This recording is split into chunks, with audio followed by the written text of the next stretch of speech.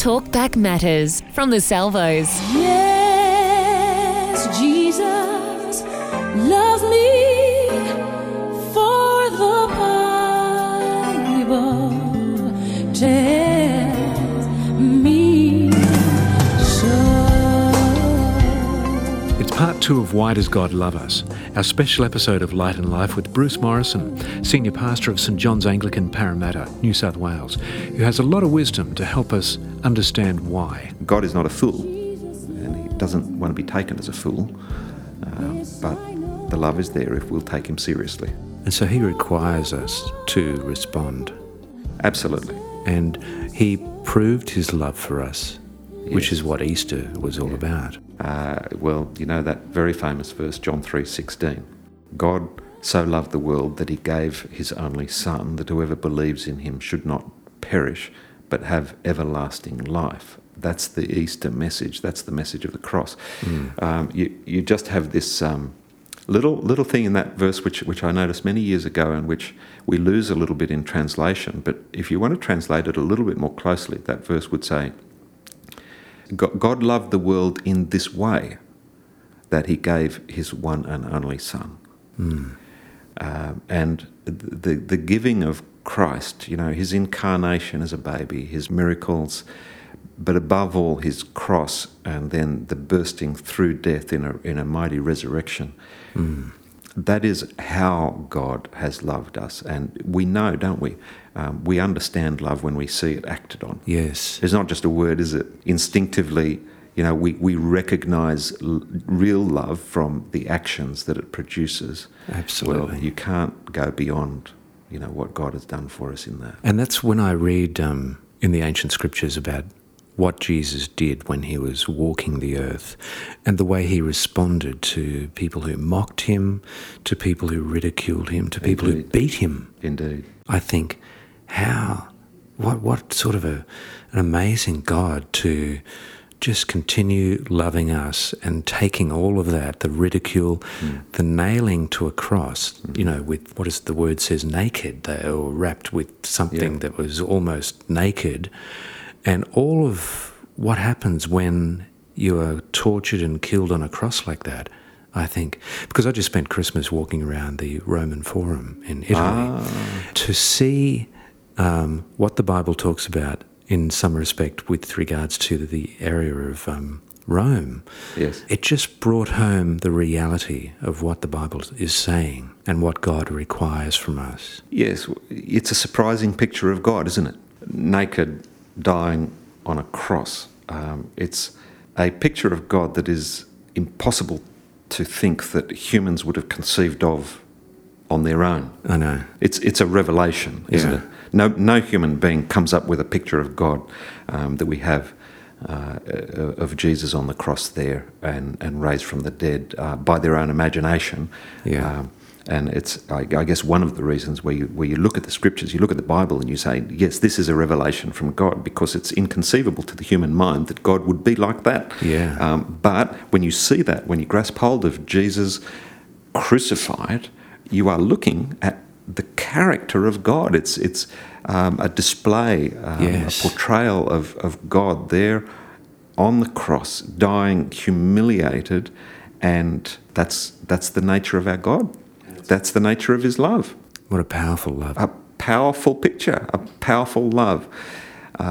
It has to be understood that Christ came once to forgive sins, and again, I want to balance this, because he will come again, and it won't be to be crucified again. It will be for Christ to come in power and as the judge. But he's come this first time to give us that opportunity to turn back to him, to respond, which is, I guess, the point you were coming to earlier. Right. Yes, God demands a response. It's a really simple response.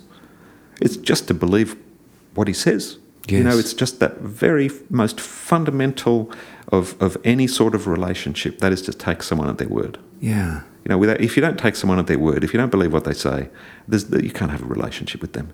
That's what God wants us to do. Take him at his word. Yes. And I think about when he was being crucified, there are records that say that the two criminals, one on either side.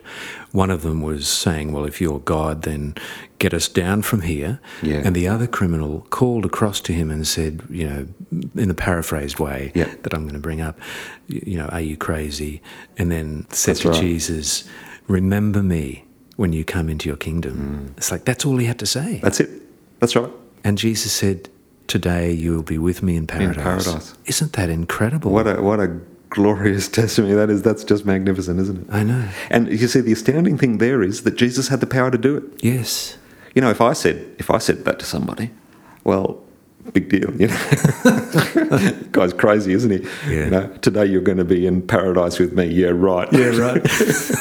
But Jesus said it, and we take it seriously. That's very powerful, isn't it? That is very powerful. And I love the verse which says, if you confess Jesus with your mouth, yes, that he is Lord, and believe in your heart.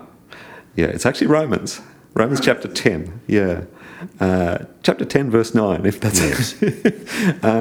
If you confess with your lips that Jesus is Lord and believe in your heart that God raised him from the dead, you will be saved. Yeah. And actually, you know what? It's just like the thief on the cross, isn't it? Just like that guy was probably a murderer, actually, not a thief. That's right. But it's exactly like that. Yeah, there's a promise there. You will be saved. You will be in paradise with me. Yeah, I hadn't actually brought those two verses together in my mind before, so that's really helpful for me. Yeah, and it's a choice we all have to make, isn't it? Exactly right. And we can only make it by ourselves. Yep, and God just requires us to take him at his word. He's given us a great word in the Bible. That's part of his love, by the way. So God expresses his love both in action and in word. And I guess that's something that we know has to be true in human relationship too, isn't it? I've focused to this point, in our talking together on the action, but love has to be expressed in word. Yes. You take a marriage, a good marriage. Love is going to be expressed in both word and in their actions towards one another. God's exactly like that, and He's spent 1,500 years putting together a word package for us. We call it the Bible. Yes. And it's just a marvellous revelation and testimony to His character and above all to His love. There was one other thing I wanted to touch on. When we have made that response to Him, He proves, not that He has to prove, but He proves it to us in our lives by the things that He does for us, if I can sort of say it that way. Yes. When we leap out in faith and say, okay, if you are there, I will trust you. Yes. Then He will just really make sure that we know that it's a reality. Yeah, that's a great testimony, Chris. I guess people tend to think of the Bible as being, an ancient document and therefore a dead document. It's nothing of the sort. It's a powerful testimony from God to us, which He brings to bear in our lives by His Spirit, and which we then can prove in our lives. And as we prove it, we discover God in our lives exactly as you've just said there. There's a lovely little verse in the Psalms, and it says, "Taste of the Lord and see that He is good." You can imagine being in an orchard or something like that. You see this beautiful piece of fruit. You open it up, you taste it, you say, "Oh, that was good," and God's inviting us to try it. Just come and try it. Oh, yes, Jesus, love me, for the Bible tells me so. I know I am loved, for the Bible tells me so. Feels so good to know that I'm never alone. See, sometimes I'm lonely, but never alone. Our special guest was Bruce Morrison, Senior Pastor of St John's Anglican in Parramatta, New South Wales. This is Light and Life. To contact us, go to salvos.org.au/radio.